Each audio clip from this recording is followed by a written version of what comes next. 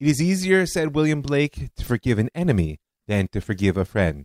Words that deserve some contemplation. I'm Rav Mike Foyer, and this is The Jewish Story. Season 5, Episode 23, The Pollard Spy Affair. I don't want to lose track of the fact that our overall task right now is mapping the topography of American Jewry through the 80s. And in order to do that, we have to remember that it's undergoing seismic shifts. Some of them we've already seen. There's the demographic issue, slowing down the reproduction rate, and the rising intermarriage numbers mean a dropping in absolute numbers of Jews in America. That will have obvious communal consequences in the decades that lie ahead, in terms of everything from fundraising to educational institutions to political clout.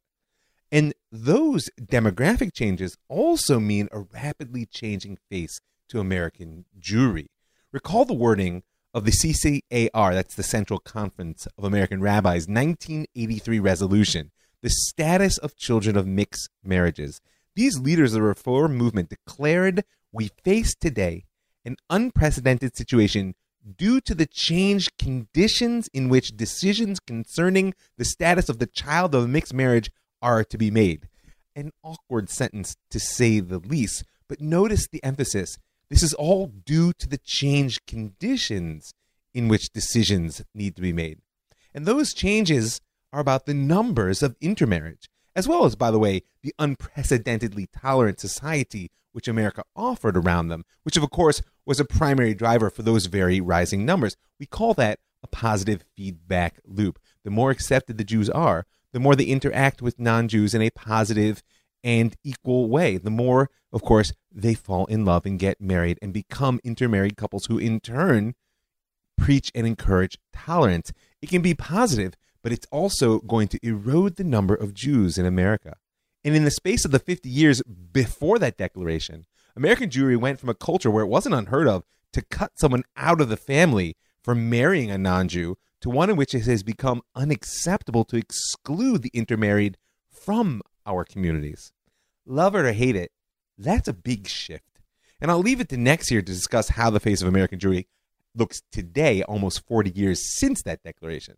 But I will say to you what we used to say on geology trips in college when trying to understand complicated strata in order to map them.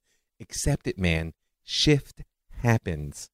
But the Jews are always about more than numbers. And so if we're going to look for changes to the topography of the American Jewish story, we have to look at more than demography. Now remember, during the story of the Lebanon War, we touched on how the consensus of either support or silence toward Israeli policy amongst American Jews and their leadership began to splinter with the siege of Beirut. I might be so bold as to call that splintering an irreversible process. Now, part of that is that Jews are simply not well known for our uniform consensus approach in general, and American Jewry's unified posture of support for Israel was a latecomer to its development if you've been following this story for a season or two. The role the media played in widening those splits, or at least in accelerating the process of breakdown, does deserve its own full consideration at some point or another. I guess that'll be next year as well. Part of it was driven by Jews in the press.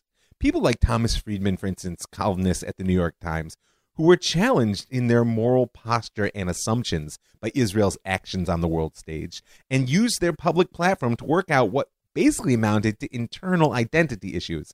Now, there's nothing intrinsically illegitimate in that, but it was perceived by some as moral leadership, as a guide or at least a call to new policy by Israel, and by others as a public angsting best done in private, as it undermined not only morale, but Israel's reputation in the eyes of the world. But despite the number of Jews in the American press, we are a global minority, and a new wave of anti-Israel posture was rising in the 80s that will have a heavy impact on this breakup of American Jewish attitudes toward Israel. In a seminar with foreign press correspondents held in Israel in late October 1982, not long after the siege, there was a general denial that bias had played any role in the media coverage of the Lebanese war. The journalist presence generally held the war was covered objectively, if in a somewhat sensational manner, considering that even the print media was now bowing to the competitive 24-hour news cycle coverage that grew out of television news. But when pressed further, at least one veteran European correspondent admitted that there was another factor. He said there is no such thing as judgment-free reporting. Since the 1967 war, there's been a growth of pro-Palestinian, a decline of pro-Israel thinking amongst the circles in which the European correspondents travel. Therefore, it's natural for correspondents to gain points with their colleagues, and sometimes with their bosses, by reporting in ways that reflect that viewpoint. He went on to claim that reporters didn't make up or exaggerate facts, but they reflected an anti-Israel viewpoint by selecting the stories which they chose to report or emphasize. Another correspondent from the Washington Post added that in his eyes, at the American media side, they'd become more muckrake-minded on all fronts, and that meant the attacks on revered institutions, which Israel fell into that category quite clearly. And when an Israeli editor piped up and proposed that there was a special edge to that muckraking when applied to Israel, because it enabled the non-Jewish world to squeeze out from under their guilt of the Holocaust, no one disagreed. So Jews in the media is not only a piece of our changing topography, media portrayal of Israel is a driver for all kinds of other changes. Now, not everything is grim on the horizon, of course. Last episode, we saw the struggle for Soviet Jewry and how it generated an unprecedented level of unity, both in perspective and action amongst American Jewry. That high water mark of American Jewish activism will provide momentum which lasts for decades on the broad communal scale and will be completely transformative on the level of countless individuals. Add to this the model of peoplehood being taught in the institutions, especially of conservative Judaism, and flowing out from there in many directions amongst American Jews, a perspective that dovetailed quite well with the mass movement phase at the end of the struggle for Soviet Jewry. And of course, there is the thriving Orthodox world, as we mentioned last episode, a growing and increasingly active element in American Jewry. So all these, demography, intermarriage, political consensus, media perception, portrayal, communal activism, just to name a few, these are seismic shifts, gradual processes that affect the wholeness of the topography, and therefore whose impact requires a broad consideration. But here in the heart of our story, in the 80s, there's another type of seismic event which will occur, an earthquake that is going to rattle the very foundations on which American Jewry was built. On the morning of November 21st, 1985, a car sped up to the Israeli embassy in Washington, D.C., several other vehicles in tow. They stopped on the street, while the lead car pulled straight up to the gate. "I'm an agent of the State of Israel," shouted the driver to the guard. "I've been exposed. I'm asking for asylum. If you don't let me in, they'll arrest me immediately." The guard was unimpressed, to say the least. It was far more likely that this was a weirdo or some lame attempt at infiltration. He called for instructions and was told to evict the driver, who had already exited his car and headed toward the main building. Unfortunately for all involved, the story proved to be true. The man in question was Jonathan Pollard, Jew, intelligence analyst for the U.S. Navy, Israeli spy, and soon-to-be prisoner of Zion. Pollard's path to this unfortunate ending began in a shul in the D.C. suburbs less than 2 years before, in conversation with fellow congregant Steve Stern. Stern was known to have close ties at the Israeli embassy, and the young analyst wanted to speak to him about things he had begun to see in his work. Now, Stern knew that Pollard worked at the Navy Ocean Surveillance Information Center, and was wise enough to know that this meant he was an intelligence analyst. Nonetheless, he was unprepared for what the younger man had come to say to him. "On a daily basis, I see the most classified information on Israel you can imagine," Pollard told Stern, "and I want to share it with Israel." Stern's astonishment must have been plain on his face, because Pollard was quick to explain. Despite the commitment that's part of the agreement between Israel and the U.S. to cooperate in intelligence matters, our authorities refrain from giving Israel the information that could save Israeli lives. I want to give Israel that information. Now, with everything that would be said and written about Pollard, his motivations, his decisions, his impact, that sense of indignation and passion for Israel lie at the base of his story. In a prison interview given to Wolf Blitzer, then the Jerusalem Post's Washington correspondent, years later, in prison awaiting his sentencing, Pollard echoed those original sentiments, insisting that the U.S. had withheld intelligence that was vital to the security of the Jewish state, information he described as horrifying. The interview actually violated Pollard's plea agreement and likely influenced his sentencing. Nonetheless, Pollard not only revealed details of his exploit to Blitzer, but spoke about how his frustrations became relentless, so much so that was what led him to spy. Now, Stern may have been shocked by Pollard's approach that day, but to those who know a certain subplot of the Jewish story, it should come as no surprise.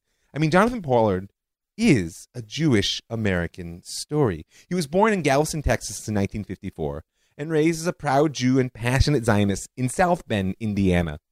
In 1967, Pollard was 13 years old, and the experience of fear followed by national salvation during the Six-Day War served as a crucible which fused his love of and commitment to Israel into the center of his being.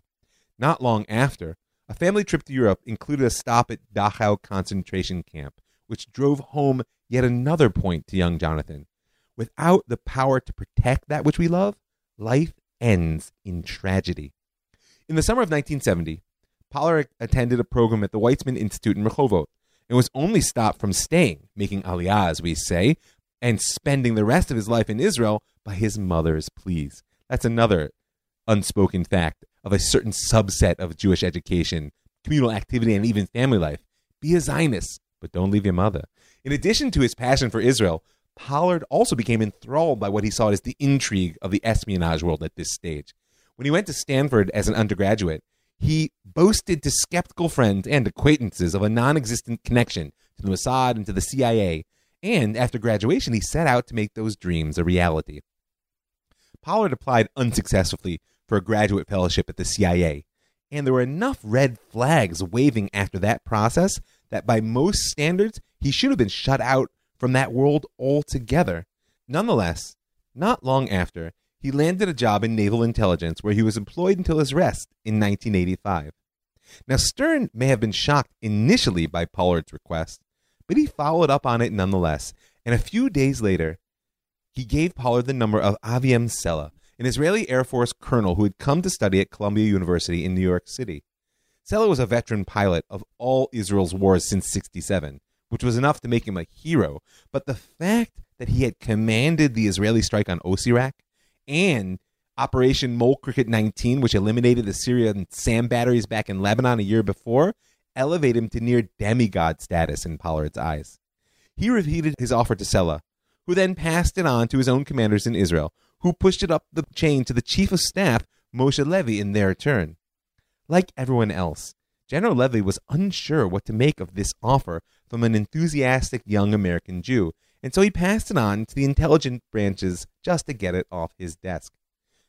Now, the Mossad, Israel's equivalent of the CIA, was not about to touch such an offer with a 10-foot pole, and for two good reasons. The first was an institutional opposition to recruiting diaspora Jews into any active espionage role. You may recall the spectacular failure of Operation Susanna in the lead-up to the 1956 Sinai campaign, which eventually metamorphosed into the political Lavone affair. Right? You can review the story back in Season 3, Episode 13 if you want, but for now, just know it was the ultimate cautionary tale. The Mossad had internalized the wisdom that diaspora Jews are excellent in roles of quiet support and not to be placed on the front lines. The other reason that the Mossad passed on Pollard was that they had a working agreement with the CIA to stay out of one another's countries, and in their eyes, the naval analysts couldn't possibly produce anything worth risking that. So it was that Pollard's offer came to rest on the desk of Rafi Eitan, who at the time headed Lechem, known as the Bureau of Scientific Relations. Lechem was founded in 1957 within the Defense Ministry, and their original mandate was to gather intelligence in the field of science and technology in order to advance Israel's nuclear program. But when Rafi Eitan took over the organization in 1981, he was one of the most veteran members of Israeli intelligence, most famous perhaps for his kidnapping of Adolf Eichmann from Argentina in 1960, but that's only because it was one of his only known public exploits. Eitan was the personification of the daring Sabra, the tough guy type who shrank at nothing in defense of Israel's security, by any means necessary and at whatever risk. And therefore, he wasn't interested in limiting Lekkett's field of operations to science and technology. Despite the reservations expressed by his contact on the ground after Pollard's initial lunch with Sella, Eitan instructed him to move forward in recruiting the naval intelligence officer as an asset. By the way, Klal Gadol, as a general principle you should know, intelligence agencies don't like ideological motivations. They tend to be unpredictable and even potentially dangerous. And even if approached for such altruistic reasons, they push for a more straightforward relationship that involves a clear give and take. As one of the Mossad's most legendary recruiters once said, the moment of victory in recruitment comes only after the agent agrees to receive monetary compensation. And in this respect, Pollard would prove the same as any other asset, no better and no worse.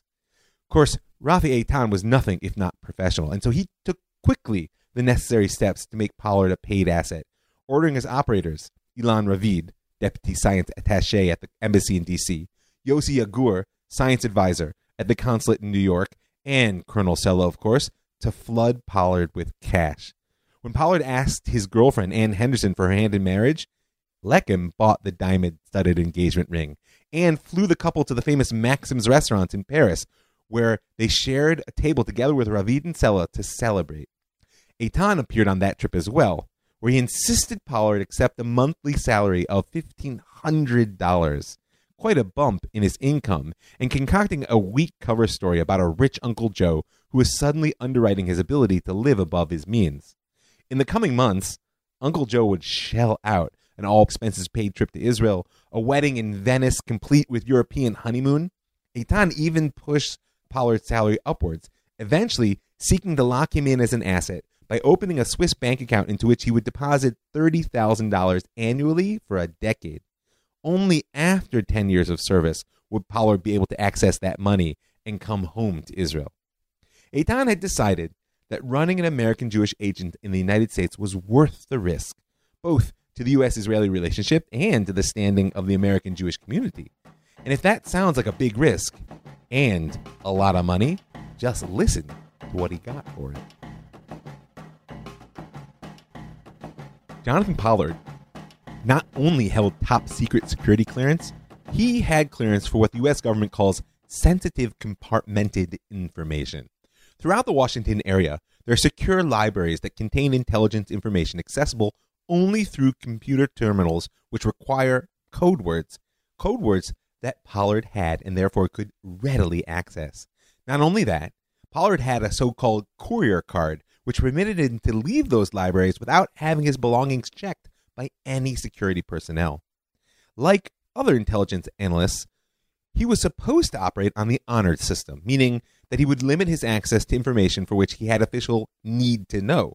But since he had all the codes, Pollard could easily obtain information unrelated to his specific duties. In short, he was the perfect spy. Lechem set up a special unit to receive Pollard's document, renting a second Washington apartment for Embassy Secretary Irit Erb, where she could operate sophisticated photocopying equipment in secret. The analyst began to deliver a large suitcase full of papers on a Friday evening on his way home from work and retrieve them on Sunday in order to have them back in place before the work week began. In later reports, one Israeli intelligence official said that the information Pollard began to deliver was, quote, so breathtaking that it justified the risk Israel was taking in running an agent in Washington. And over time, Sella, Yagur, and Eitan began to tell Pollard that he was basically a one-man intelligence agency for the state of Israel. America's refusal to provide Israel with information on Iraqi and Syrian chemical warfare capabilities had particularly angered Pollard, and therefore the first documents he delivered, which greatly impressed his handlers, included the layout of 8 chemical factories. What followed was a deluge of information: Soviet arms shipment to Arab states, specifics on the SS-21 ground-to-ground SA-5 anti-aircraft missiles, U.S. intelligence assessments of new Soviet-made fighters, Pakistan's program to build an atomic bomb. And through Pollard, Israel suddenly practically had the pick of U.S. intelligence on Arab and Islamic conventional and non-conventional military activities, from Morocco to Pakistan and everywhere in between. Most crucial were the photos Pollard provided. Israel didn't have spy satellites of its own in the 80s, and since the bombing of the Osirak reactor in 81, the U.S. had greatly restricted access to their own. Pollard now delivered pictures of chemical and biological weapon plants in Iraq and Syria, nuclear sites in Pakistan, military installments in Egypt, PLO camps in Tunisia. That last proved not only crucial to a specific Israeli operation, but risked an international incident which might have blown Pollard's cover. The summer of 1985, as the IDF withdrew to the security zone in southern Lebanon, and the PLO's leadership settled into their new home in Tunis, where they'd gone after being booted from Beirut, a string of terror attacks struck Israeli targets at home and abroad. The final straw came in September, with the hijacking and murder of 3 Israelis in a yacht off the coast of Cyprus. Yitzhak Rabin was then defense minister in the Unity government, whose story deserves to be told at another time. And just as he'd done as prime minister back in 1976, when he sent Israeli commandos to Entebbe, he now declared the IDF will always find and punish those responsible. We intercepted a boat that carried 8 people of Mr. Arafat, number 17 force, that had to reach Saida. They were instructed to go on land to try to penetrate to the security zone, to our defense system along the international border, to enter a certain Israeli place and just to kill, not to try even to capture people as hostages. The instructions were clear-cut: kill as many Jews as you can do. We feel free to operate our Navy against terrorism, not just in the vicinity of our shores, but wherever and whenever it is needed in the Mediterranean. Well, finding them was easy, as most of the murderers had at least pledged allegiance to the PLO, if not being on the list of known terrorists. The punishment was going to be more complicated. The PLO camps were no longer in southern Lebanon. They were more than 1,200 miles away in Tunisia. That was the furthest target Israel had taken on since the Entebbe raid. And if you're aiming that far, you want to be sure of your route and your target. And that's where Pollard's information came in. He provided everything you would want to know about the PLO headquarters, including pictures and descriptions of every building, along with the specifics of the Libyan air defense system that the strike force might face. In a last coup, Pollard was also able to deliver precise information on the movement of U.S., Soviet, and French ships through the Mediterranean, enabling the Israeli Air Force to evade detection and the political cost that would entail. During Pollard's trial, the defense actually submitted a memorandum stating that his Israeli handlers, quote, stressed the fact that the mission could not have been undertaken without the information I made available. When the smoke cleared from the strike, dozens of PLO fighters were dead, including some of Arafat's personal bodyguard, and of course a predictable international outcry ensued. But the questions of how Israel pulled off such a daring long-distance raid without American-provided intel were not in the end what brought Pollard down. Apparently, he was so excited by his success, and his appetite for secret documents became so insatiable that it was what brought him down. Ronald J. Olive, head of foreign counterintelligence at the NIS's Washington branch during the Pollard affair, and author of one of the books on it, Capturing Jonathan Pollard, how one of the most notorious spies in American history was brought to justice. You now know the attitude he took. He claims that after Pollard supplied the Israelis with codes for Soviet nuclear sites and Russian aircraft carriers, his handlers understood he'd gone too far. Stop, they told him. Don't sneak out documents which aren't directly connected to Israeli security interests. But it was too late. Olive also claimed, by the way, that Pollard's wife was encouraging him to shop that information around to other countries. After all, if money's fungible, then information is all the more so. The first rumblings of danger came in late 1984, when a department head noted a report on Soviet military equipment in the office and traced it to Pollard.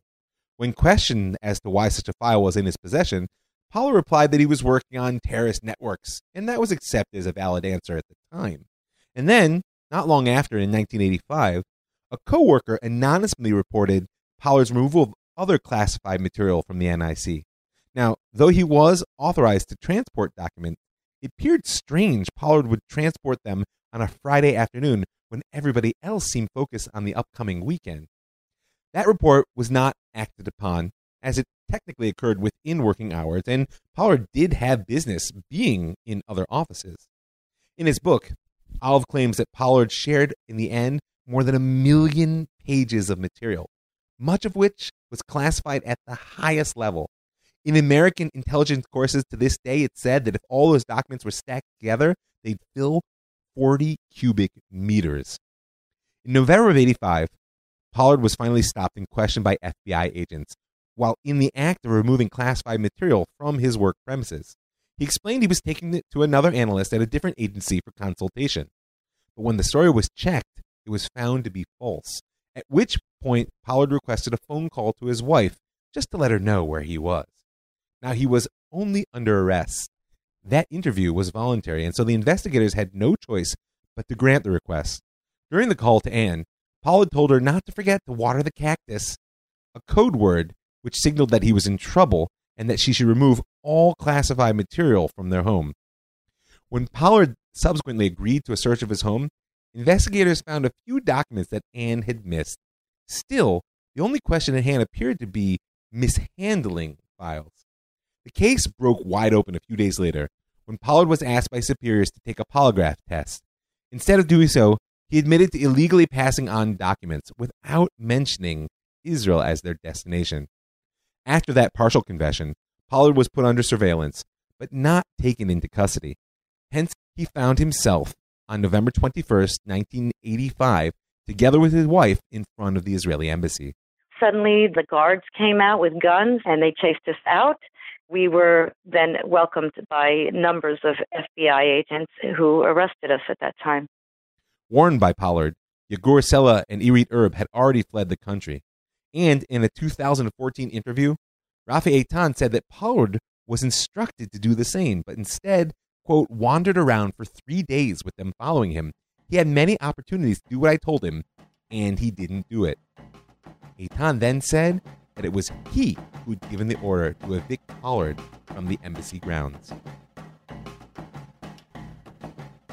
1985 was known in America as the Year of the Spy. A total of 12 spies were caught in that 12-month period alone, and Jonathan Pollard was amongst the last. A Time magazine article entitled Spies Everywhere reported that the arrest of 3 spies in the same week, Pollard, Larry Wu Tai-Chin, and Ronald Pelton, quote, have increased the sense of alarm in Washington, and the U.S. intelligence community has been lax in detecting moles within its midst. Wu Tai-Chin had spied for China for at least 33 years, and Pelton was passing information to the Soviets for 14. Nothing, however, could have left the U.S. counterintelligence world looking more foolish than notorious Soviet defector Vitaly Yurchenko. Yurchenko defected to the U.S., promptly exposed Pelton as a spy, and provided American intelligence with other useful information, and then immediately redefected to the Soviet Union, returning to a hero's welcome in Moscow. That very weekend, President Reagan declared, "We will not hesitate to root out and prosecute the spies of any nation." None of this boded well for Pollard's future, nor were his prospects aided by the actions of his Israeli handlers and their government. Rafi Eitan saw in Pollard what spy operators generally see in an intelligence asset, a perishable good. One day, assets get burned. It's their fate. That was also the attitude of Yitzhak Shamir, himself a veteran of decades in the underground, and now foreign minister in that unit government when Pollard was arrested. Pollard's job, he said, is to sit in prison and stay silent. In the weeks immediately following his arrest, many journalists and politicians were quick to point out that U.S.-Israel ties had never been stronger. In fact, when hearing news of the arrest, President Reagan himself had reportedly asked Secretary of State George Shultz why the Israelis would feel the need to do such a thing and risk the friendly relations between the two nations. But as the American investigation progressed, two things became increasingly clear. One was the extent of information which Pollard had passed, and the other was the extent to which the Israelis were willing to stonewall. The initial story given out was that this had been a rogue operation, that no one of any political significance had even known of, much less given approval to Eitan's recruitment of Pollard. But that was a paper-thin cover, and before long, the Reagan administration had not only pierced through it, but issued an ultimatum. Either Israel publicly apologize, return all documents and copies, commit to never operating spies inside the U.S. again, and to allowing American representatives to come to Israel in order to interview everyone involved, or the two countries' strategic cooperation was going to be halted, along with supplies of U.S. weapons. Now, if the American representatives proved satisfied with Israel's cooperations, it was then agreed that Pollard would serve a sentence of up to 20 years in prison. It was, as we say, an offer you can't refuse, which is not to say that Prime Minister Shimon Peres's government accepted it as a fait accompli. During a heated debate, Ariel Sharon in particular insisted there are things that a country, even a small one like ours, can't give to foreign bodies. I suggest that Peres and Shamir speak to the media, express regret, apologize to the American people, and promise Israel will not repeat its mistake, and that's how we end the affair. We don't return documents. We won't allow the Americans to interrogate our people. It's better to stand against the Americans, said Sharon, in one fight and close the book on the mess we find ourselves in than tangle ourselves in a series of unending scandals. He was right about the outcome, but not so much so about the tactics. In the end, only Sharon's and one other cabinet vote were cast against the offer. But in practice, the American demands proved a burden the Israeli government was unable, or at least unwilling, to bear. The American team which arrived in Israel ended up wading into a labyrinth of cover-up. But after months of push, they did manage to get a stack of documents out of the Israelis. And when they presented Pollard with piles of his work upon their return to the U.S., they told him, the Israelis sold you out. They gave us all the documents you stole. Pollard's response came as no surprise. That's not all the material, he said. They lied to you, too. And his decision to cooperate with his interrogators came not long after that. On June 4th, 1986, Jonathan Pollard pleaded guilty to spying for Israel, specifically to selling classified information. Now, considering the plea, we might expect that the trial would be relatively straightforward, and that's true even considering the fact that much of the evidence offered was classified. But despite any intergovernmental deal that might have been struck, the question of his sentence hung over the courtroom like a sword. U.S. Attorney for the District of Columbia, Joseph DiGenova, was leading the prosecution, and he took every opportunity to drive home the severity of Pollard's action and therefore the need for a harsh sentence. Remember, in the American system, whatever the plea may be, sentencing belongs to the judge. His closing statement actually says it all. In combination with the breadth of this man's knowledge, the depth of his memory, and the complete lack of honor he has demonstrated, I suggest to you, Your Honor, he is a very dangerous man. Pollard countered with a personal statement to the judge. I broke faith, he said. I took the law into my own hands. While my motives may have been well-meaning, they cannot, by any stretch of the imagination, excuse my violation. It was a cold, rainy day in March 4th, in fact, 1987, when Judge Aubrey Robinson took the bench in the federal courtroom to pronounce the sentence. On his desk was the agreement between Pollard's lawyers and the prosecutors, a plea of guilty to spying for a country friendly to the U.S. without intent of harming national security in return for a 20-year sentence, pending, of course, the court's approval of that deal. And that last proved to be Pollard's undoing. Because, like I said, the American legal system gives sentencing to the judge, and we're all human after all. Judge Robinson sat down, And before the rest of the courtroom was even seated, he began to speak in almost a whisper. In the public gallery, his words were inaudible, but from the expression on the defendant's face, it was clear that something dramatic had happened. And what that was the submission by Secretary of Defense Caspar Weinberger of a new document directly to the court, 46 pages long, classified top secret to this very day, and detailing the damage that Weinberger felt Pollard had done to American national security. Now, eventually, despite its secrecy, parts of that document were leaked, and it claimed that Pollard had revealed the names of agents recruited by the U.S. to spy in the Soviet Union, names which had ultimately reached the authorities in Moscow and resulted in the execution of over 20 agents. The only problem was that claim turned out to be a total falsehood. The man actually responsible for giving those names up was Aldrich Ames, a veteran CIA officer who spied for the Soviets. Remember, this was the year of the spy. And now the question of whether Weinberger, always Israel's biggest rival inside the Reagan administration, had intentionally lied or was simply deceived by his sources is actually quite a controversy, and one of the reasons that Pollard eventually became that cause célèbre amongst certain Jews in Israel and America, known as a prisoner of Zion. The other reason he became a prisoner of Zion was the harshness of the sentence which Judge Robinson then handed down.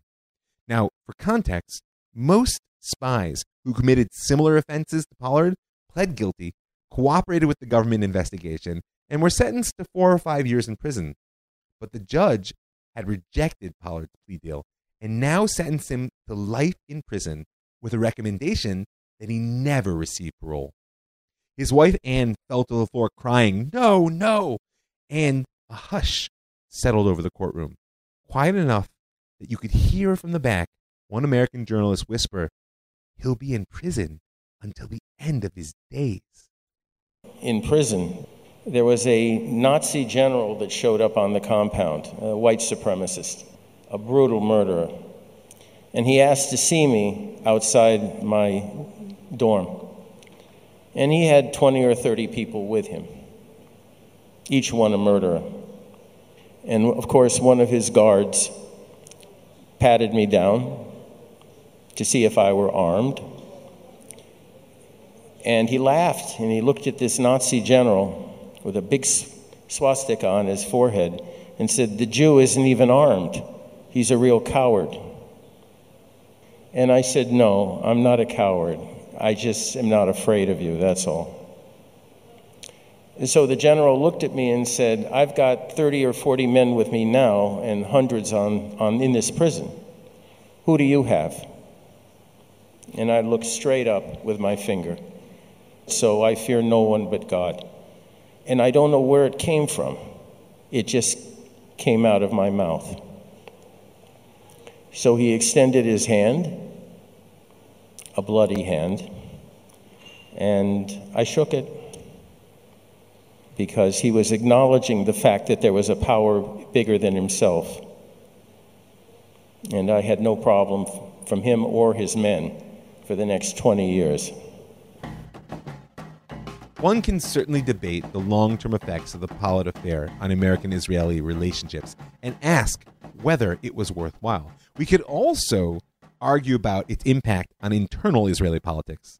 The Knesset's Foreign Affairs and Defense Committee formed a special committee to look into that very question, and they encountered a game of political defense of unprecedented proportion. I mean, after all, if everybody was willing to lie to the Americans, why not to their fellow members of Knesset? In the end, Rafi Eitan took the stand as the central witness.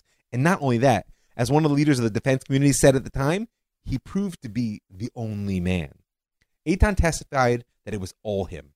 He was the recruiter. He was the operator and the distributor. He was the only one who knew about Pollard, the only one who'd ever seen the original documents. The truth, of course, was quite different. Eitan had shared Pollard's output with everyone, from Perez, Shamir, and Rabin to the head of the military intelligence directorate. That was Ehud Barak at the time. But he covered them all by taking the blame. Don't worry, Eitan had a future in Israeli politics. And what about U.S.-Israeli relations?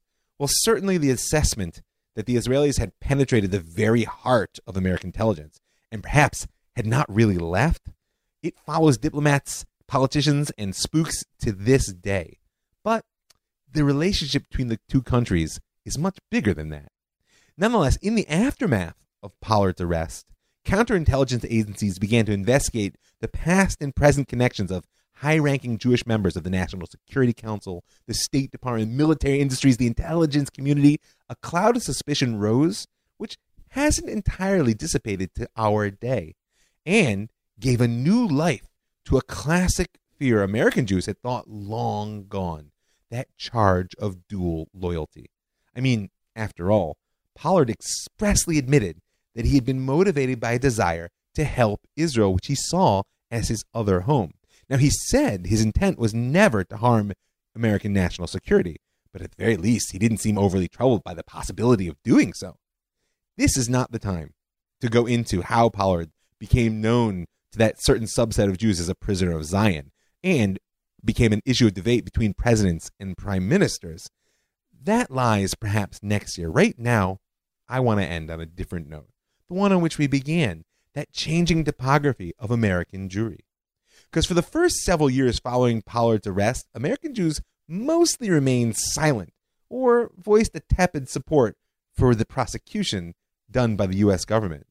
There were slightly louder voices. One American Jewish leader, chairman of the Conference of Presidents, Kenneth Bialkin, released a cautious statement in the days following Pollard's arrest, calling his recruitment, quote, a foolish endeavor, probably an unnecessary endeavor, and urging the Israeli government to minimize any damage, quote, by getting out that which it has to say, making an appropriate and forthright apology immediately if necessary. Meaning, can we move on, please? Now, following Pollard's sentencing, Theodore Mann, president of the American Jewish Congress, expressed disbelief on behalf of his community, saying that Israelis, believing that American Jews are vulnerable to the dual loyalty charge, should nevertheless have proceeded to recruit an American Jew as a spy, and that no one was punished for this, shows a disdain for American Jewry by Israeli leadership that is profoundly insulting. It's an insult which many American Jews would not quickly forget. Bottom line, American Jewry felt betrayed. They had supported Israel through advocacy and fundraising for decades, and were now being repaid by the recruitment of an American Jew, something which many saw as risking their standing in the U.S., if not their actual safety. As William Safire, political columnist and staunch Israel supporter, put it, American Jewry felt betrayed because of Israel's, quote, easy exploitation of Mr. Pollard's Zionism by Israeli spy masters blind to the immorality of inducement to treason and the consequences of getting caught. Yes, these type of actions do indeed have consequences, and one was expressed in a New York Times article that came out in mid-1987, not long after Pollard was sentenced. It spoke about the fact that when Israel invaded Lebanon in 1982, the United Front of American Jewish leaders began to crack oh so slightly as American Jews first began to publicly disagree with Israeli policies, a topic we've discussed. But it went on to say now that Jewish leaders view their own interests at stake and perhaps even endangered by Israel, they are becoming more vocal every day. And today, quote, American Jews are expressing greater anxiety about Israel's policy than at any time since the modern state was founded nearly 40 years ago. These are those seismic shifts that we mentioned. But I'm going to give the last word to neoconservative Jewish journalist Norman Podhoretz, who has appeared in our story many times and who declared in his column right after Pollard was arrested that Pollard is, quote, not only guilty of treason as an American, he is also guilty of sinning against the Jewish people, and the Israeli authorities are guilty of the same sin as well. I just want to thank a few people. I want to thank all the folks who give their hard-earned money to make this show possible, to keep it widely available and free, and I want to call on you to join them right now. Go to my website, jewishstory.co. In the upper right-hand corner, you'll see a button that says Be a Patron. You can click on that to give a little bit of per-podcast support, or you can be in touch with me, robmikefoyer@gmail.com, or find me on Facebook at robmikefoyer. I'm happy to share with you the details of how you can dedicate a show or make a one-time donation. I'd also like to thank the Land of Israel Network. That's thelandofisrael.com. They're building a center for global transcendence in the heart of Judea. I want to thank the Pardes Institute, pardes.org.il, for throwing the doors of the Beit Midrash open as wide as possible. And I want to thank you for listening. I'm Rav Mike Foyer, and this is The Jewish Story.